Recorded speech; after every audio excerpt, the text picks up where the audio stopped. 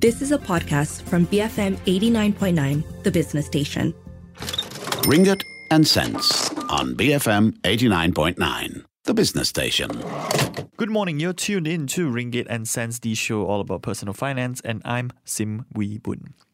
Last week, Finance Minister Tengku Zafrul announced Budget 2023, which was focused on economic recovery and resilience. The theme was strengthening recovery, facilitating reforms towards sustainable socio-economic resilience of Keluarga Malaysia. Unfortunately, the caretaker Prime Minister Datuk Seri Ismail Sabri announced the dissolution of Parliament this Monday, which means that the budget will likely have to be retabled again once a new government is elected in. And while it could be a different one when that time comes, maybe slight tweaks, we'd like to scrutinize what has already been proposed on today's show. So joining me to discuss this is Tanya Malai Somasundaram, the Managing Director of Tanya's Tax Consulting Services. Good morning and welcome to the show, Tanya. Good morning, and thank you very much for having me back on the show again. Okay, so let's start off overview that you have on the budget, right? What were some of the key highlights for you? What caught your eye? What stood out? Actually, what stood out is if you look at it from a macro perspective, the budget is going to spend, 372 billion. We're going to have revenue of only 272 billion. So there's a shortfall of about 100 billion ringgits, which will largely come from borrowings. So that's going to be the first challenge for the government, whoever is introducing the next budget. That will be certainly a challenge. The second thing I want to say is, I think I just wanted to add on to what you said, Sim, is this budget that has been announced is void. That means the budget is no longer applicable, and there has to be a new budget, which the new government, if it's the same people who are going to running the current government, if they do come back, most likely they will introduce the same measures. But if there is a new government or new coalitions coming in, then certainly there'll be a significant amount of tweaking to the current budget that has been announced. But I believe they will take large parts of the current budget because it actually caters for the community as a whole and the business community also as a whole. So in terms of what I think, what strikes my eye, is the fact that there's been large handouts, been given out, which has continued. This theme of giving out handouts to the lower income groups, the B40 groups, and the very, very poor. For example, the very, very poor, the welfare recipients under those who are under the food poverty line, they're going to receive 2.5 billion ringgits, in terms of actually direct cash subsidies. And the other one that strikes me is also the electricity subsidy of 40 ringgits, to the people who use very little electricity, especially this is targeted at the very poor. And the other one that strikes me, which is continuing from the years when, it was started during the previous Barisan government, was actually the Bantuan Keluarga, and they're going to allocate 7.8 billion. So if you think about it, 2.5 million for the extreme poor, that's cash handouts. There's going to be another set of cash handouts of 7.8 billion that will be given, in cash handouts for those who are earning less than, for example, those who are earning less than 2,500 ringgits. The plan is if they have more than 5 children, they will get 2,500 ringgits. The others with 4 children or less will get, and earning less than 2,500 will get 1,000 to 2,000 ringgits.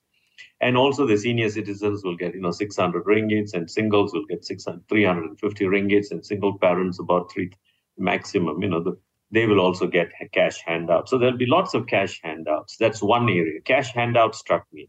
The second area was the tax reduction. They didn't forget the M40 this time around, because world over, people are beginning to realize during this COVID period, the people who have been hardest hit is all, that doesn't just include the B40, but it includes the middle income groups. They have actually become poorer as a result of this.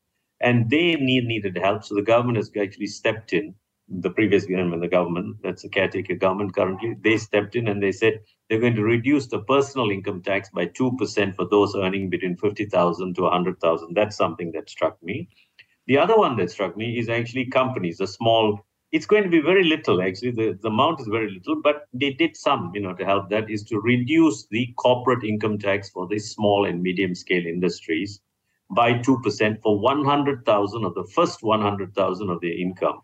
So from 17, instead of paying 17% tax, they'll be paying 15% on the first 100,000. And then for the remaining 500,000, they'll pay at 17%. And above that, they pay 24%. So there is a tax reduction for the SMEs.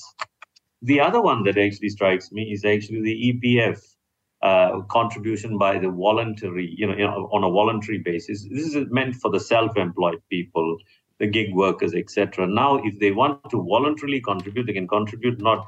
Previously, the max was only 60,000 to EPF. Now it's 100,000. So, and also the government will give a matching ISR, very small amount. Previously, it was 250 ringgits. They will give a matching grant of 300 ringgits. So it's only 50 ringgits increase.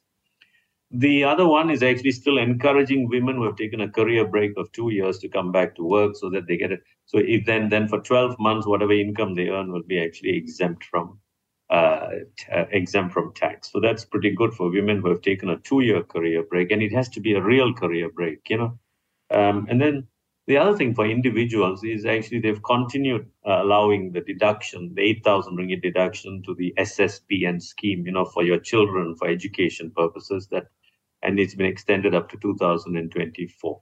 So that's been on the individual side, Sim. But on the company, on the businesses, this budget has catered, they basically catered for everybody. They meant it for everyone. And they meant it for the poor, the middle income, and for businesses.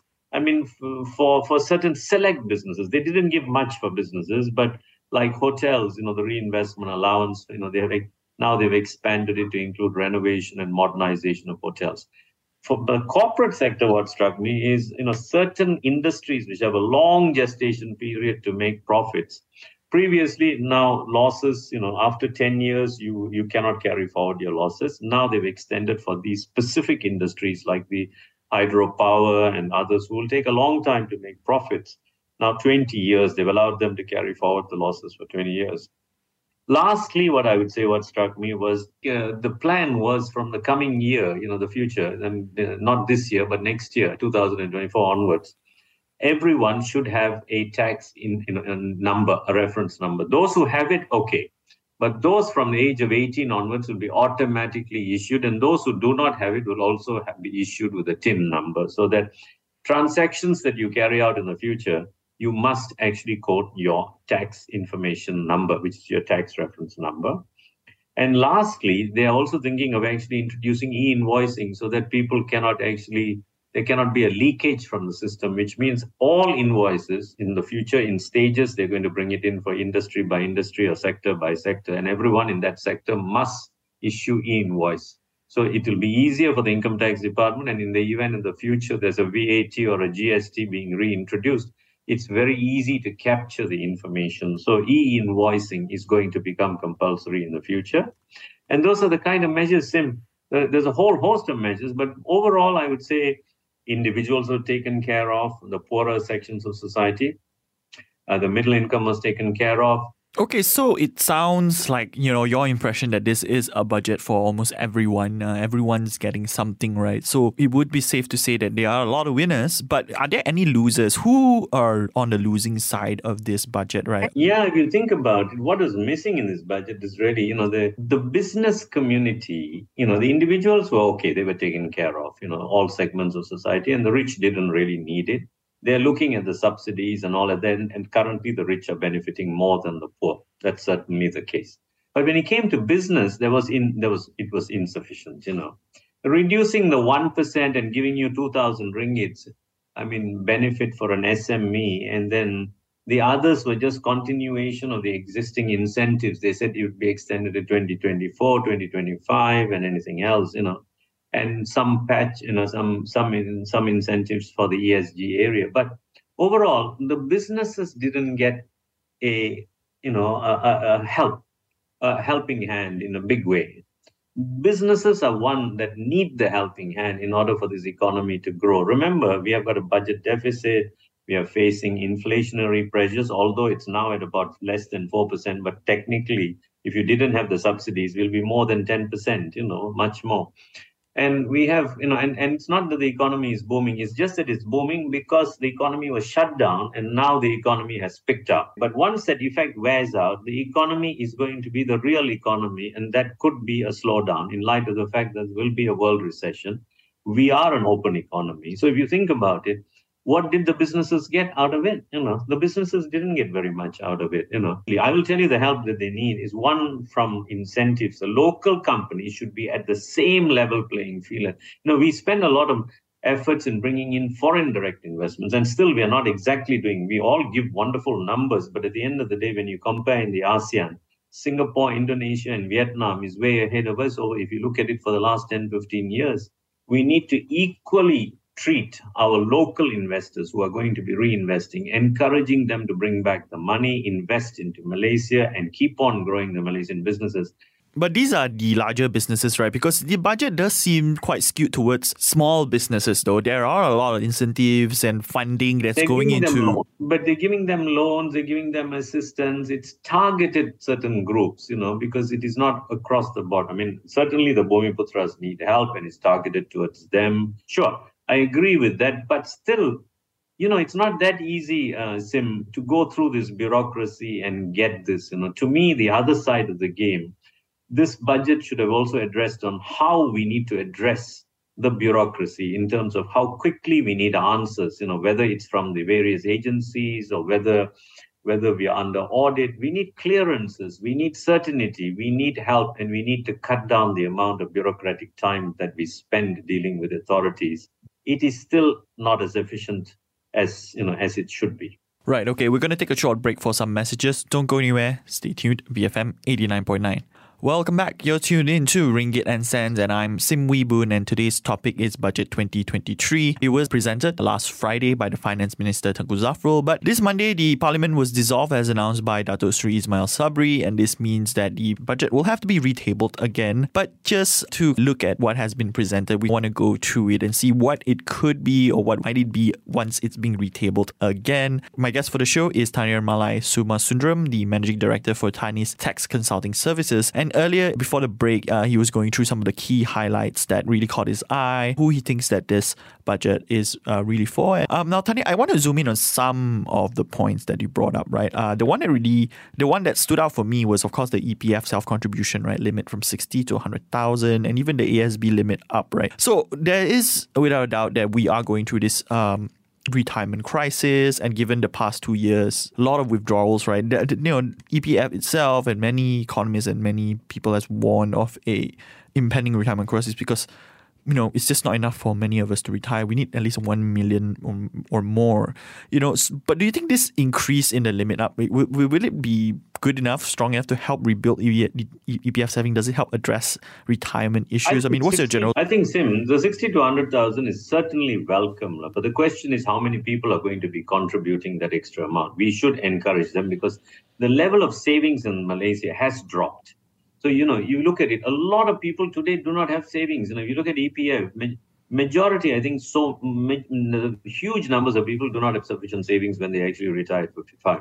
So if you are self-employed, if they can contribute 60,000, it was excellent. If they can now contribute, now they're really saying is you can now contribute up to 100,000, which should be welcome. In fact, this 100,000 limit should not be even there, in my opinion. They should be allowed to contribute as much as they want, even up to maybe 200,000. Why not?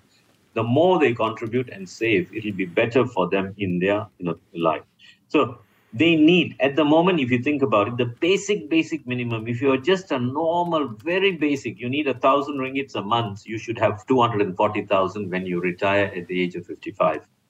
But if you have, and 1,000 will not get you anywhere. So if you want a reasonable living in today's standards, let's say you need 5,000 ringgit. So multiply that by 5,000. It's already more than 1 million. 5.2 is about 1.2 million. You need about roughly 1.2 million. So 100,000, if they can contribute, it will be fantastic because if they can work for 10 years, they've already built up that. My only worry is how many people are going to be, those working in the gig economy, those who are working as self-employed, are they in a position to contribute this 100,000? Right. So the government does try to address this saving with the reduction of income tax and other relief measures, right? Do you think that's effective to kind of help, especially on the backdrop that we are in a rising inflationary environment and, with the rise in interest rates? No, I think this is a step in the right direction, encouraging you to save. And remember the other thing that they gave in this budget, and I hope the next government also does that, is there's a $7,000 relief. Remember, currently now you can contribute 4,000 to EPF, 3,000 to insurance, life insurance. What they have now said in this budget is if you don't contribute to life insurance, you can still contribute an extra 3,000 to EPF. So you can actually put 7,000 into EPF. So you can use the whole 7,000 if you're self-employed and put it into EPF. So you get a deduction of 7,000. You're not going to lose, because if you give this extra contribution, you are going to get now up to 7,000 if you do not have a life insurance policy. But if you do have a life insurance policy, then your limit is still the 7,000. So that's something that they've done. So I would say that then the ASNB also, you remember, they've increased it from 200,000 to 300,000. Yeah, that's pretty good for the book. This is actually focused towards the Bhumiputras. And yes, it allows them to save the money. Fine. It doesn't matter to me. As far as I'm concerned, I'm a Malaysian. And as far as I'm concerned, whoever it is who is actually saving money in the system, that money will get plowed back into the economy. So, Sim, it's very good if actually people, the government is giving you the encouragement. They're giving you the avenue to invest in a simple way and giving you the tax breaks. So you should take up. And I think at the end of the day, the savings will only benefit the economy, because it will come back into the economy in the form of, it'll be recycled in the form of investments and lending to the corporate sector especially. So what are the other key things that maybe from a personal and individual should look out for, right? So yes, we have the 7,000 ringgit. I mean, all that is still there. All that is still there from 2000 and in the earlier years. Those reliefs are all there. Nothing has been taken away. So you can still carry on, getting your 2,500 ringgit, for your special allowance for your computers, for your iPhones and all that. You don't get that extra 2,500 which you got last year. This year you won't get only the 2,500 for the lifestyle relief. But this year they've still continued, the SSP, and remember, for your children's education you can still contribute. That has been continued. The 8,000, 8,000 ringgits, and then the children also. They're giving you the kindergarten. If you're actually sending your children to kindergarten, and 3,000. And they've extended now the medical benefits to dental benefits. They'll give you up to 1,000 ringgits. If you spend on dental, they'll give you 1,000 ringgits. But that's inside the medical relief, which is already available of 8,000. So you can use 8,000, 1,000 of which can be medical, which dental. So dental. So reliefs-wise, it's all continuing from the past, and nothing really entirely new. It's more, I think this time around is around cash handouts and helping people to cushion the current problems they have. That's it. That's where they're coming from. So, but earlier, when we kind of started our conversation, right, what I got was a sense that, cash handouts might be good for a short-term measure, but they're not a solution for the long-term economic issues that we have, and I think we need to move away from this cash handout to a self-sustainable mindset, right? But then how can the government better do that, right? I mean, how can they tweak it to make it focus towards self-sustainability rather than just, really short-term cash handouts? But unfortunately, it's becoming ingrained, and the people who are receiving it are also begun to accept it, that they will forever get it. It's sad to note that it's becoming ingrained, because it's not been a 1 or 2 year issue. It's been continuing for a long time. And even when we had the change of government, they too continued it. They didn't want to actually remove it, because they were very worried about the political backlash, So it's become ingrained. But where I'm coming in, I totally agree with you that you've got to wean away some of the people, not all of them. Some of them are unfortunate that they need the cash handouts. It's like a social security system. We don't have a social security system, but this is an alternative to that. So some, like, single mothers with children who cannot work, and handicapped, people with handicapped children or family members who cannot work, they need cash handouts.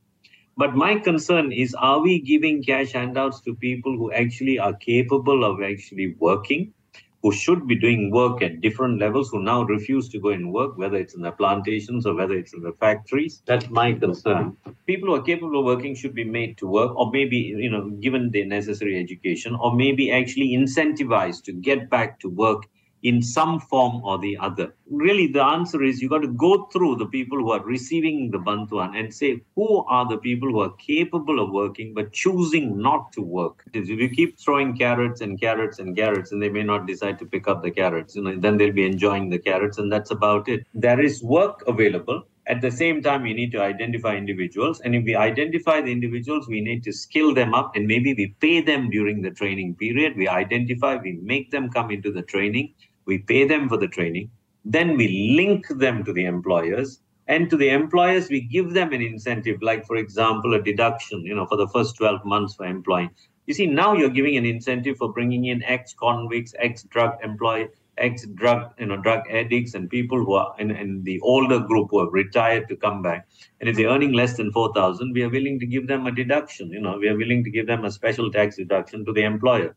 So that can be retained. Bring these people. The government will incur the money. It's a one-off money. And after that, they'll be self-sufficient. You can get them out of the system. You should teach people how to fish and live, and cook and actually have them, make their own meals rather than you giving them the fish every other day. Lastly, then, what else would you like to see once this budget gets retabled, right? Whether it's by the same people that drafted it or another bunch of people that might start from scratch, right? I mean, I certainly like to see, not just from a tax measure point of view, I'd like to see that this thing we have been talking about, the subsidy, the roll down or reducing the amount of subsidy, because, for example, the rich don't need the subsidy on the petrol and we are giving it to them on the RON 95, And there are a number of other subsidies we need to think about. That's one. Number two, we need to think about businesses. I think we need to have a greater focus on how you can help businesses actually get back loans, funding, guarantees. And it should be, and the bureaucracy around it, whether I get an incentive or whether I go for any permissions, I want tax certainty from the tax authorities. Everything should be done on a quick and fast basis. And it shouldn't be looking at their own KPIs as to see whether I should be collecting the maximum amount of tax. So I take a position, when the businesses come to you, you've got to try and help them and understand and get them the benefit that is available to you. If there's a tax deduction, let's see how we can give you a tax deduction, as opposed to throwing the book at us and saying there'll be penalties and et cetera, et cetera. So that's not the way to handle it. All right, and that's all the time we have for Ringgit and Cents. I've been speaking to Tanya Malai Somasundaram, the Managing Director for Tanis Tax Consulting Services. Join us again next week for more discussions on personal finance. I'm Sim Wee Boon from The Morning Run. We have the 10 a.m. news bulletin coming up next, followed by Enterprise, BFM 89.9. Ringgit and Cents on BFM 89.9, the business station. You have been listening to a podcast from BFM 89.9, the business station. For more stories of the same kind, download the BFM app.